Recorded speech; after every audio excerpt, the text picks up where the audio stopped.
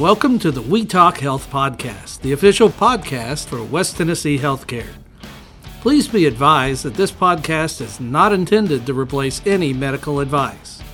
Always follow your medical professional's advice and direction. Nothing said in this podcast is intended to supersede or supplement the direction of your medical caretakers. If you have any questions, please reach out to us at wetalkhealthpodcast@gmail.com, and we will do our best to answer any questions you may have. Welcome to another episode of We Talk Health. My name is Will Castregro, and today we're going to be discussing cancer screenings that are recommended by Kirkland Cancer Center through West Tennessee Healthcare. Joining me today is Gina Myracle and Dr. Jeff Kovalik. How are y'all today? Doing well. Good. Doing great. Awesome. Thanks for coming in, and thanks for being willing to do this podcast. I know cancer screening is a very important topic for really anyone to hear, so thanks for being willing to talk about it. So, Gina, can you kind of define what a cancer screening is?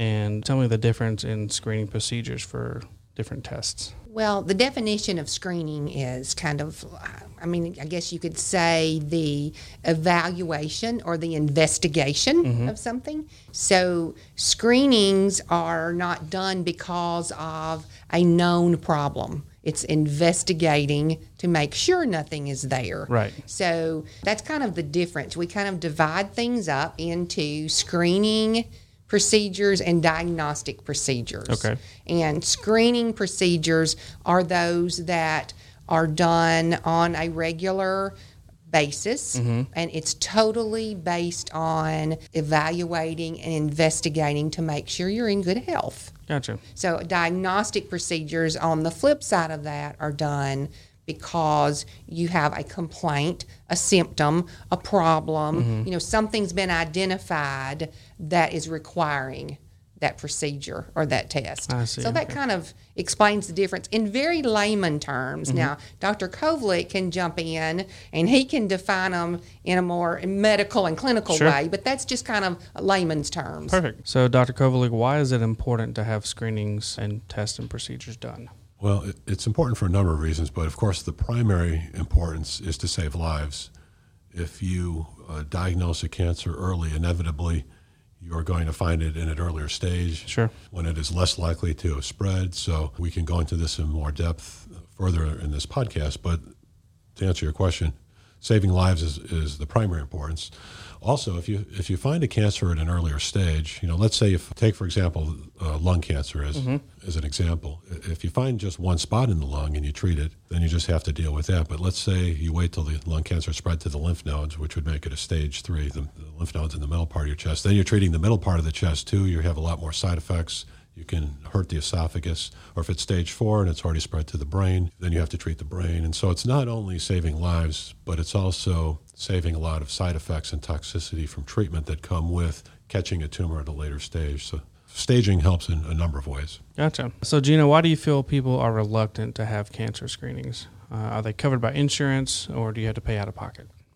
Well, I think the money, the financial side of medical testing is always kind of a drawback for some people. So whether your insurance pays or not, whether you have insurance or not, that's always a contributing factor in decision makings. But I also think, and Dr. Kovalik, do you agree? Don't you think that sometimes people are fearful of finding things? They feel like if you don't know it, it's not there. Right. But if you have a screening and it's identified, you have to deal with it. Yeah, very much so. There's denial. We all have denial. We don't want to be told bad news, and there is that fear of finding something that's going to bring on a lot of pain. But, with screening, one of the big factors with screening is knowing your risk factors. There are different risk factors for different types of cancer. One of those risk factors is knowing your family history, because we do know that there is a lot of genetic, heredity factors for cancer diagnoses, and so knowing your family history, if you can, not everybody can, but if you do know your family history, and your risk factors are kind of divided into things you can control and things you can't. Right. Aging, your family history, those things are things you can't control. Things you can control that we know impact a cancer diagnosis. Tobacco use is probably the number one. Obesity, just nutrition in general, what we eat, activity levels, all of those things play in to good health overall, but also can play a very much important part of knowing your risk. Sure. Taking certain hormones like birth control, things like that can play in to risk as well. So a lot of things, like I'll get personal here for a minute. Sure. So I have Crohn's disease. My dad had colon cancer. So I have a lot of risk factors for developing colon cancer myself. Sure. Because of that. So I know that I need to be followed very closely. Now, my colonoscopies are not screening anymore. They're diagnostic because Right. of the issues I have. But I had to start screening colonoscopies earlier because of my risk. And so that's just an example of why we need to know that. If you know that your mother or your sister had breast cancer, then you would be one to start mammograms earlier. And so those are all contributing factors into knowing that you need to have screening, but that also adds to the reluctance of having a screening, because we know, well, my mom had cancer. If I have a mammogram, what if they find it on me? Right. It's the big what if question. It's a what if. Always. So it's that going to that denial. Now, insurance does play an important part. Most insurance policies either have a part on their policy that will cover screenings. So it's pretty cut and dry. It's pretty clear, what will be covered, how much will be out of pocket, that type of thing. So you can work with your payer or your insurance companies to figure that out. Medicare has very straightforward guidelines on what they cover and what they don't. And so it's pretty clear. Now, if you don't have insurance, that is a big factor there, because we all know medical care screenings are not cheap. Right. Is cost there. The one, we try to do everything we can to help people get to what they need. We are very fortunate in the community that we have Christ Community Medical Center, health center here.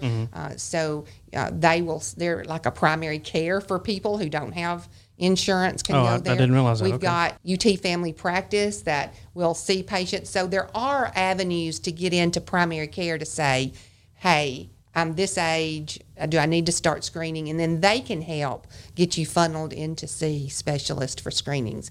We do have one safety net program set up for breast cancer and cervical cancer, and that is through the state of Tennessee, and the federal government funds that as well. And so we're very fortunate to have that program. Women that meet the age criteria, that meet certain other financial criteria and things and have no insurance or are very underinsured qualify for this. So all they have to do is reach out to, outside of Madison County, they can reach out to their health departments and get funneled to providers that participate in those programs. Yeah. Here in Madison County, they can go to Christ Community Center, or we have a coordinator that works with that program, and you can call her. Her name is Miss Butler, and she can help. Her number is 731-541-4161, and she can help get you to a clinic that participates with this program. And it covers the mammogram or the ultrasound, the screenings. If you need further testing, it even covers biopsy. Oh, wow. It will, if cancer is found, you're automatically enrolled in TennCare. So it's very much a safety net program for great. women with breast and men with breast cancer, and for women with cervical cancer. So it's very, we wish we had a safety net program for all cancer types, but those are really the only two that we have right now. Gotcha. And listeners, I'll put that phone number in the description. You can find that there. So, Dr. Kovalik, how do you determine who needs screening procedures? From what I understand, it's called a risk stratification. So why is that an important criteria to follow? Risk stratification is very important because that determines who gets what tests. As Gina alluded to, if you've got a family history or if you've got other mitigating circumstances, it's more of a diagnostic endeavor, and the search gets more refined and more focused. So let's just run through the common cancers, and we'll go through risk stratification because I think that is an important point. For example, in colon cancer, Gina mentioned one thing in her personal history, Crohn's disease. There's another disease called ulcerative colitis. These are inflammatory diseases of the bowel that have higher incidences of colon cancer. There are hereditary syndromes, Familial polyposis, you may have heard of, is where the colon fills with polyps, and these patients have a very high risk of getting colon cancer at a young age. Lynch syndrome is another one, which is a non-polyposis cancer syndrome that is quite prevalent and has to do with mismatch repair genes, or genes that don't repair in your colon well and you develop cancer. Those patients are at high risk. People who had radiation earlier in their life are at high risk. And so those groups of people that I just mentioned, you don't want to screen those in the normal way, and they get excluded from the normal screening criteria that we're going to discuss later. Who should be screened at what intervals. Those people need to be screened at much greater intervals. In breast cancer, first of all, if you have a personal or a family history of breast, ovarian, tubal carcinomas, or peritoneal carcinomas. Peritoneum is just the lining of the abdomen, and those cancers tend to be very similar to ovarian and breast cancers, and the genetics are the same. So if you have a personal history of those or a family history, that kicks you out of the normal group for breast cancer. If Ashkenazi Jews, which is a genetic group, has a very high risk.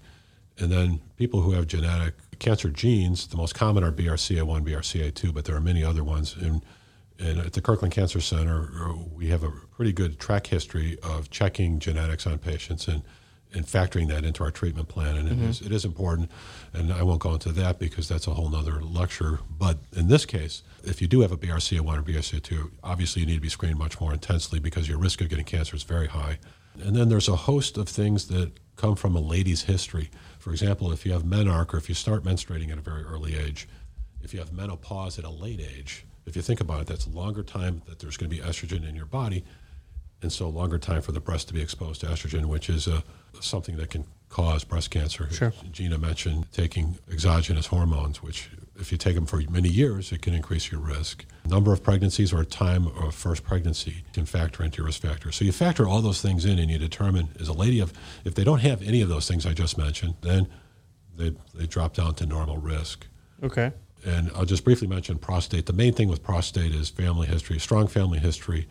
Afro-Americans have higher risk of prostate cancer. So if you have a strong family history, or somebody who is younger in your family, like your dad got prostate cancer at age 40 or 45, you should be screened differently. We could talk on many other cancers, but those are the main ones. Sure. Just to give you an idea of how you stratify risk, and what you're basically doing is picking a bunch of criteria which puts somebody at high risk, and you're excluding them from the normal screening risk group that we go and we recommend screening on. Gotcha. Okay. Dr. Kovalik and I banter back and forth a lot about our age because we're the same age. We're a couple of months difference there, but I've been working in the Cancer Center with the cancer program for a long time, since 97 now, I guess.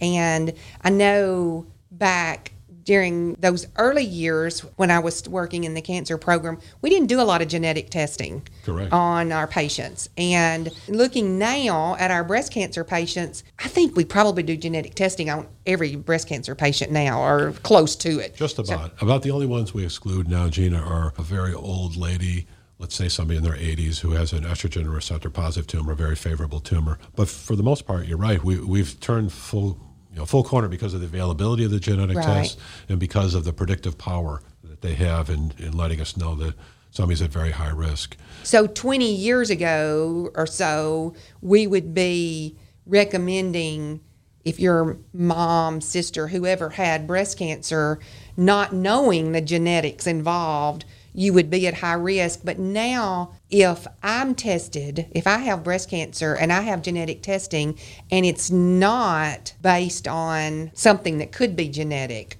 then would my daughters still be recommending earlier screenings, or would we base that more on the genetic testing? That's a good question. So if I'm understanding your question right, obviously if you have a cancer gene, you're going to be screened more favorably. But if you don't have the cancer gene, but you still have breast cancer, yes, your daughter still is at higher risk because of other genes we may not know about or have not identified yet.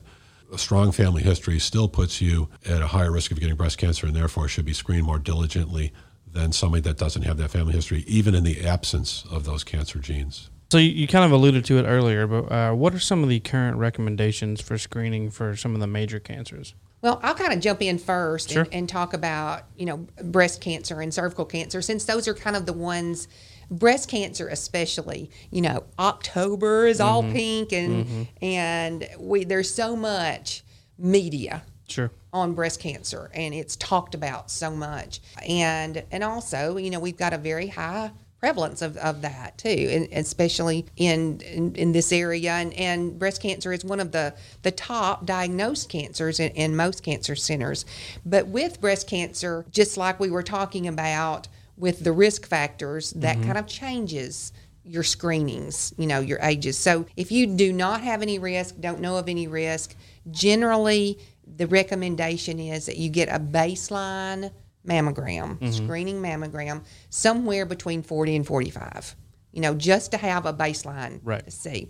And then after that, from 45 through about 55, recommendations are generally for annual screenings.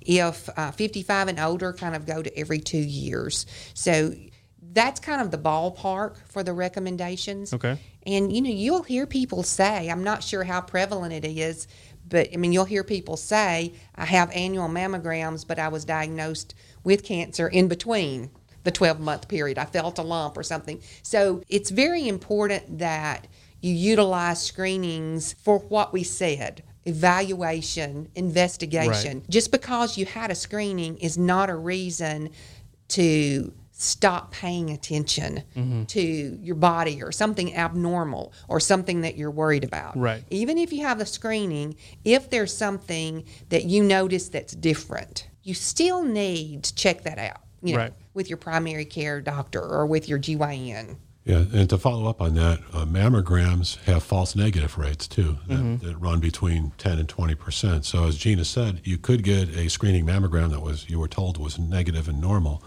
but let's say you feel a mass in your breast, you should certainly see your provider and get that looked into because there's a significant proportion of patients that you'll find things on clinically that weren't visible radiographically. Right.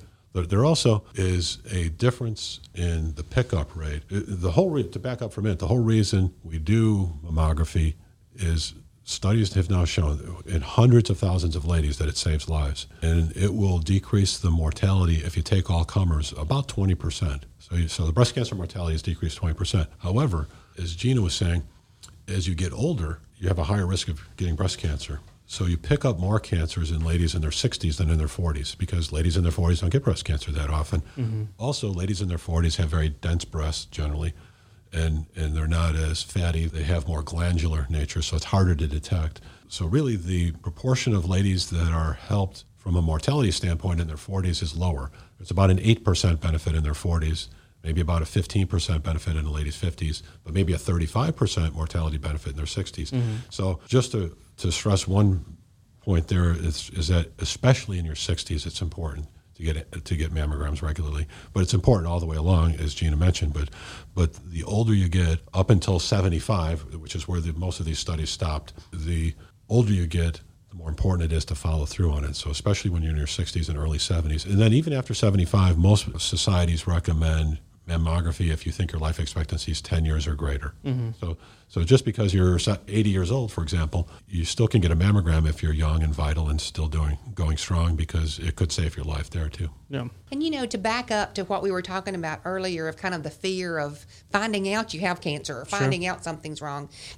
When you go in for a mammogram, even if you don't have one problem, you go in for it, the thought is in your mind, what if they find something this time, or whatever. So the fear is there. But with screening tests, that you can identify benign issues or something that's not cancer, and if sometimes a woman may feel a cyst or a lump or something abnormal in their breast, scared to death that it's cancer, but finds out that it's not. And so with screenings, that is one thing that comes out of that as well. Peace of mind. You can identify that something is not a malignancy or not cancer, but still needs to be followed. Right. Because some of the diseases he was talking, I know I'm jumping around cancer sites here, but going to the colon cancer, all of those diseases he mentioned have to be followed very closely, even though it's not cancer. But with the diseases in the breast is the same way. You can have benign problems that are not cancerous, but you still have to follow. Right. And there's still recommendations there to follow up with maybe a mammogram more often than annually, or an ultrasound, Yeah, and sometimes even MRI is used nowadays. MRI really isn't a good screening tool because there's no data to show that it decreases breast cancer mortality in the way that mammography does, but MRI is a good tool for younger patients sometimes, or certain circumstances like Gina's describing. Maybe you've got intraductal cancer, which is a very early form of cancer, or something called a radial scar, which is a benign tumor, but it looks like a cancer. And you need to investigate those and make sure they're not real cancers in the sense that they're invasive and they could metastasize. So we've talked a lot about colon cancer and breast cancer, but what about like testicular cancer or prostate or lung cancer? Sure. And on colon, I do want to mention, I want to go back to colon for one thing, because it's important, because a lot of people have polyps. There's different kinds of polyps. The most common type of polyp is called an adenomatous polyp, and adenoma just means gland, so it's a gland-forming benign polyp. But if you have a polyp that's greater than 1 centimeter in size, those are considered aggressive, and those people need to be screened differently, and they're not screened under the normal circumstances. And then there are different kinds of polyps which have dysplastic features, meaning under the microscope they look more aggressive, like they're leaning towards cancer but not quite cancer, or villus tumors. The term is villus. Those are also more aggressive. Those patients can't be kind of followed the same way. Now, prostate is a little different, going to prostate to answer your question, because here's the problem with prostate cancer.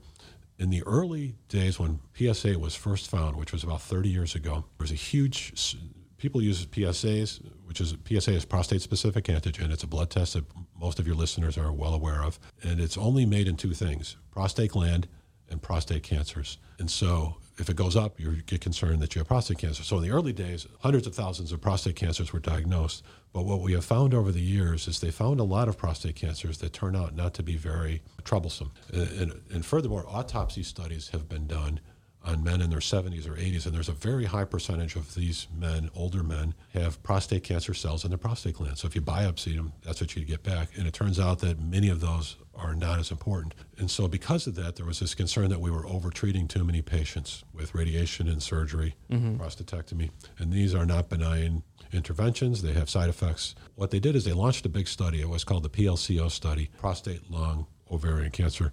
And in the study, one subset of the study was they checked PSAs versus not getting a PSA. And they found checking a PSA did not improve your survival or your prostate cancer mortality. Criticism of the study is a lot of people in the control arm were getting their PSAs checked. And so there is debate over whether PSAs ultimately affect mortality. And most people think it helps a little bit. So to get to your point, most societies now use the term shared decision-making. In other words, we should get together with our patients and discuss what their individual risks are and decide whether to get that PSA. Because a lot of times you get a PSA and it's elevated for different reasons other than cancer. And then you may end up getting tests that are unnecessary, like a biopsy of the prostate or an MRI of the prostate gland. And those things can open up a can of worms that maybe are unnecessary. Sure. And Gina, you can talk about this, but we used to do prostate cancer screens. We did, and would have lots of participation, in those. Exactly. We would do rectal examinations and examine the prostate, and we would do that after we drew the PSA, because there is some literature that suggests when you massage a prostate, you can increase the PSA. So we get the blood work first, we do the rectal exams, and we've kind of gotten away from that because of what I just said, and that there is controversy over the whole issue of screening for prostate cancer. I'm not going to say it's not a good thing, because it is a good thing. In some men, it will save their lives. But on the other hand, you really have to be careful. And you can't just come out and say, for example, every man over the age of 50 should have their PSA checked every year automatically. You really need to have this shared decision-making about it. And you kind of alluded to it, but, an increased PSA can be from different things. And it's not 100% sure this is cancer. So that's right. It's more of looking at the big picture and more of a trend in that, finding out kind of what your PSA levels are over time versus just a one-time number. Very good point. A lot of times, and I've seen this in my practice, literally hundreds of times, you'll check a PSA and you'll just wait a month and check it again, and it's come down. And who knows, it could be some inflammation or some infection in the prostate gland. This is controversial too. Because of that, some doctors give antibiotics to patients whose PSA is high, but that's not considered good practice. It's good just to wait a little bit, let whatever it is settle down, recheck it again. And if you have a consistent trend, as Gina mentions, then you can act more robustly, probably have less false positives when it comes to prostate cancer screening. But it isn't a prostate biopsy. For example, I can tell you I know of a few cases where men have died from a prostate biopsy. And this is not said to scare anybody away, but just to say there are serious complications with anything. Sure. Bleeding, infection, other kinds of things can pop up. That's a very rare complication, but it's something that needs to be discussed before you enter into it. And then you mentioned testicular cancer. There really is no long-term studies showing decreased mortality for screening for testicular cancer. Okay. But here's a good time for me just to state something that's obvious, but maybe not to all physicians, and that doing a good physical exam is something that, as I'm getting to be an older physician now, I'm seeing less and less of that happening. Mm-hmm. But certainly having the testicles examined is an easy thing to do when you're seeing your doctor or your nurse practitioner, just like having your breast examined is an easy thing to do. Checking the skin for melanoma is an easy thing to do. I'll mention one other thing. Just looking at a patient's mouth, which is something I always do, is something that, again, there's no randomized trial evidence. There's no long-term evidence. But there's studies out of India and other places where they have these folks called stomatologists that look in people's mouths, and they show a decreased risk of oral cancers and decreased risk of dying from oral cancers. So one study of over 100,000 patients that had a 50% reduction. So these simple things, yes, there's no maybe data or long-term thing that you can point to that would suggest from an epidemiologic or from a statistical standpoint we're saving lives, but just common sense. Do a physical exam. You're going to pick things up if your doctor does physical examinations on you. And the cervix, same thing. You want a good pelvic exam every once in a while. As far as cervix risk factors, the main thing there is HPV virus. Mm-hmm. The HPV vaccinations and the widespread use of pap smears and HPV testing have really decreased the incidence of cervical cancer. We're down to about 24,000 cases a year now. Oh, wow. Compared to, for example, breast cancer is 275,000 cases a year. So that just tells you the difference 10 times, more than 10 times. But you have to be careful there, too, because ladies in their 20s have a high risk of HPV infection. And so we don't test HPV in ladies in their 20s. You don't start that until they're in their 30s. But I don't know, Gina, did you want to discuss cervical screening, or do you want me to? No, I mean, that's you're okay. Hitting it. You're right on it. All right, so let's just discuss that briefly. So for cervical cancer, you want to start pap smears when a young lady's about 21, and just pap smears for that first decade for the reason that I mentioned. And then once that you turn 30, you've got two options. You can either do HPV testing every 5 years, or you could do pap smears every 3 years. Okay.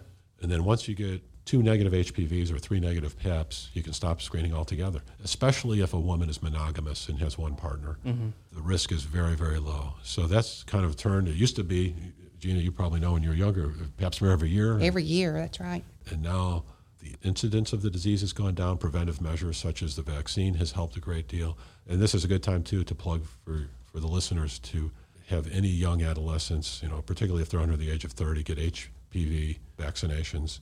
Just like we're everybody's talking about COVID vaccinations, and of course those are very important, but the HPV is very preventable. It prevents a number of things. It prevents cervical cancer, cervical warts, genital warts in general are all HPV related, anal warts, anal cancer, and surprisingly, cancer of the throat.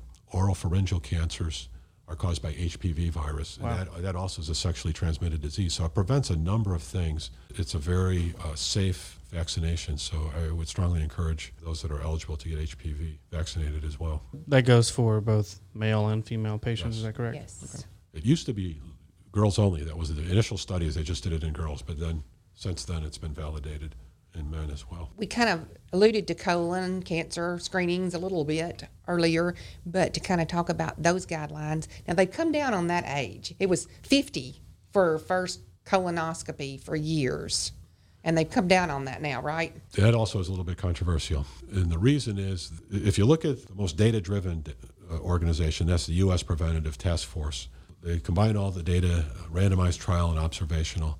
Generally, they recommend 50, but you're right. There's some, like I believe the American Cancer Societies is a little younger, and the GI societies are pushing a little bit younger. The important thing is to get screened. Sure. You could start at 45, you could start at 50, but it is important to be screened because it has shown to, again, decrease colon cancer mortality if you are screened.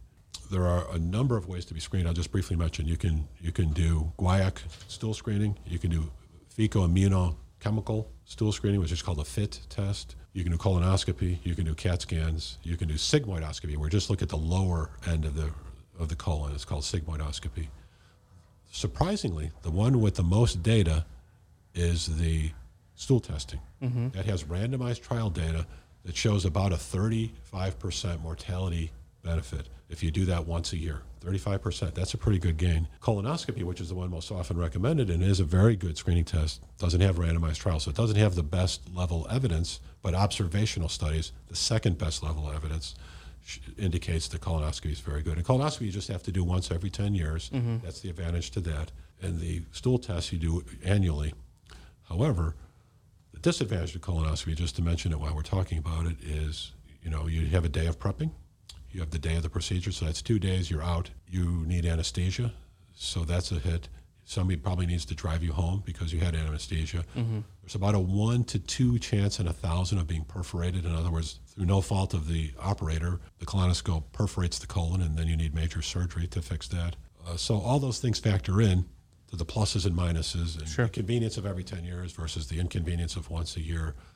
But the data is actually strongest for the stool studies, and the FIT test is probably considered the best one now because you don't have to have any dietary preparation for the FIT test. It's just a one-time deal. You send it in once a year. And if you do that, that's about the same as getting a colonoscopy every 10 years. And there can be, just like we talked about, with mammography and things, there can be false positives. Yes. And potentially, I guess, false negatives as well. Correct. Yeah. But on the ones that you do have to have the dietary requirements, that's a big piece of that. If you don't follow the instructions and the dietary requirements, you could very well get false positives. And for a while, I think last year we had to stop it, Gina, because of the coronavirus, but we were doing free stool testing. There's one called Cologuard, which is actually a FIT test with DNA testing. It's advertised on television. Yeah, you see that. it. But the problem is Cologuard costs about, something like 50 times what the standard guaiac test costs. It's extremely expensive. The other downside of Cologuard is there's a very high number of false positives because it's so sensitive. It's picking up, for example, you could have a little ulcer or something in your stomach, and it's picking it up downstream. And a positive on one of those tests generally would take you to a colonoscopy, right? Yes, that's correct. Yeah. That's correct. So false positive, you've still got the colonoscopy. Right. But we handed out one year, it was probably 1,200 of those kits that we passed out through the pharmacies and people picked up. But people were very reluctant to send them back in. We would give out, like I say, 1,200 and we might get 200 that were sent back in. So when people get them and they read, oh, I've got to do this, this, and this, and I've got to send this back in, and it's, it takes, it does, you have to be committed, to do it. Yeah, 3 different samples, and you got to be comfortable doing a little dipstick on your own stool, and some people aren't comfortable doing that. Yeah. So I guess in that instance, it's just probably a better idea to go ahead and get the colonoscopy.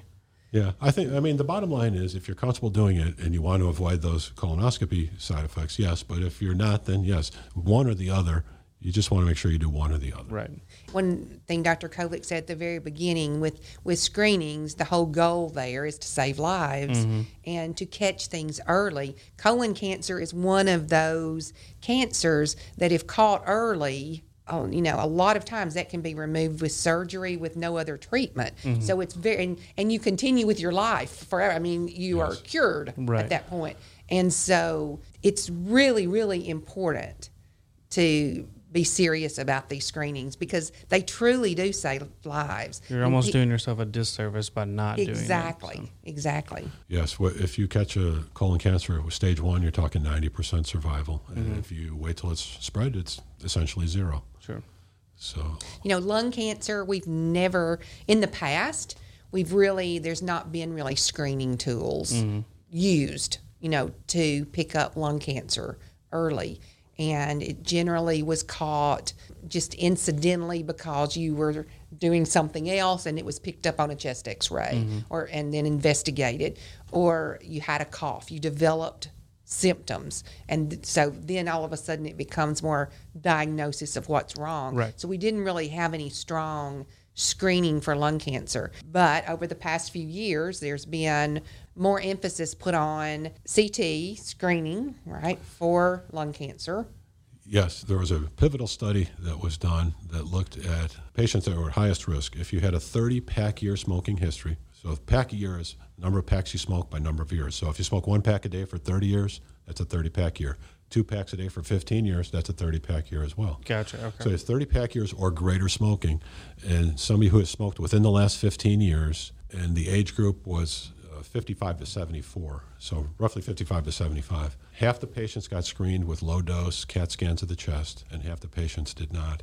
Astounding results. These were really earth-shattering results because they showed a 20-25% decrease in the mortality from lung cancer, and this is something that wasn't in any other screening. They showed a decrease in all-cause mortality. So if you take any reason to die, it was 6.7% lower. Oh, wow. And so that was astounding. And so we try to get this for patients, and it's surprising how people are resistant. You know, I'll see a patient that I'm seeing for some other cancer, for example, and I'll say, "Oh, I see you're a smoker and you've been smoking all your life. Let's get a low-dose chest CT." "Oh, I don't want to get it." You know, it's almost like you have to have a 15-minute discussion with them and tell them how important it is because again, for the reasons Gina mentioned earlier, they're afraid of finding something and they don't want to take a couple hours and get a CAT scan. They might be afraid of the radiation dose, which is minimal. On these low-dose CAT scans, it's really, there's no risk at all to getting them from a radiation dose perspective. But that study was pivotal, and now all the insurers pay for it. And of course, if you're not insured, we have to work on issues there. But Jackson-Madison County General Hospital, which I've been affiliated with 30 years, has always been good with working with indigent patients and trying to get what they need. So even in that setting, we usually can get something done. Mm-hmm. And I think we're going to see more and more media attention, community education and awareness on lung cancer screening. Sure. Because lung cancer is our number one cancer in volume that's diagnosed here at Jackson General, here in Tennessee, and throughout the Southeast. I mean, we're a very, very high lung cancer area. We do know that even catching lung cancer early makes a huge difference in the outcome. That's been proven.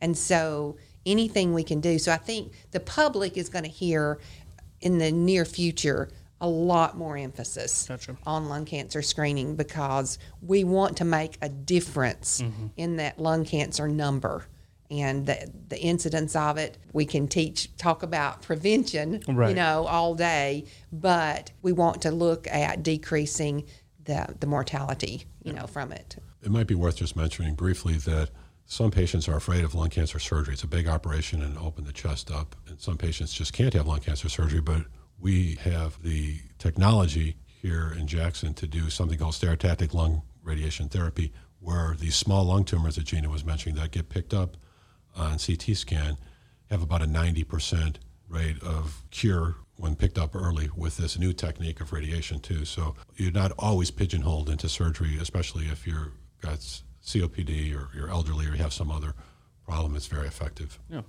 But between us both sitting in this room, looking at it from an operations and a clinical medical perspective, we have a lot of years in oncology between the two of us.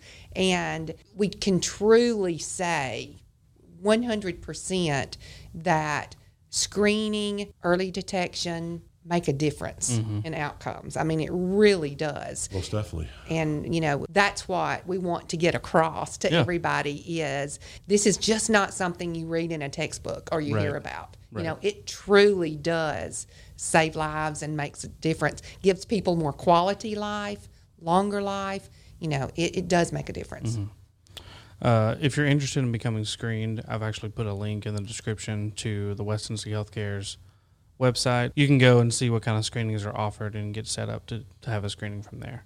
Yeah, we've got cancer awareness and risk factor kind of tools on the Kirkland Cancer Center website that people can go in and they can fill out, and it kind of identifies their risk for certain types of cancers. Perfect. And so that kind of can help steer people toward what kind of screenings that they need for themselves. Absolutely. So obviously in the time, this is being recorded on January 28th of 2021. We're in the throes of COVID-19.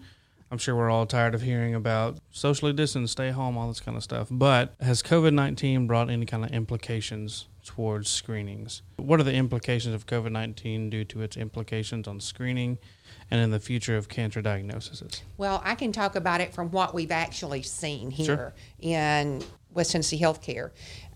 We did have to, for a short period of time, we stopped some elective procedures.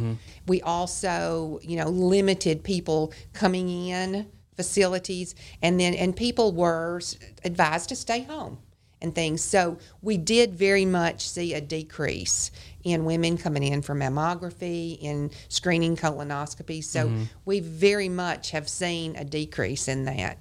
And so in saying that, over the next few years, we're going to see some impact Sure. from what we've missed Right. during that time. And I know there's already studies out there that's talking about that. Yes, I think it was in August, ASCO, which is our professional organization of clinical oncologists, really recommended stopping all screenings. They just recommended it.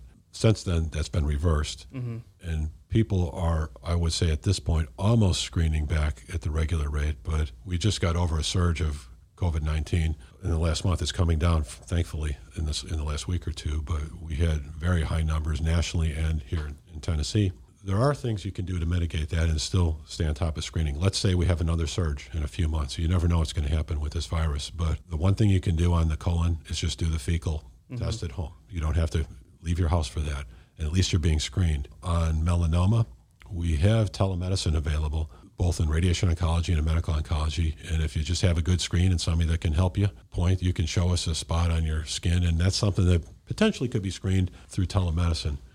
And I think that's very helpful. Breast screening requires mammography.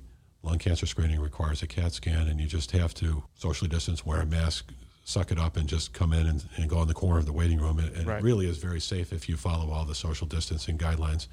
And I would echo what Gina said, that even in a pandemic, it's important to get screened. Of course. And just find and navigate you're most comfortable, which test you're most comfortable with, because with most things you have at least some option. And I think, the fear is that people will cancel an appointment, or did cancel an appointment.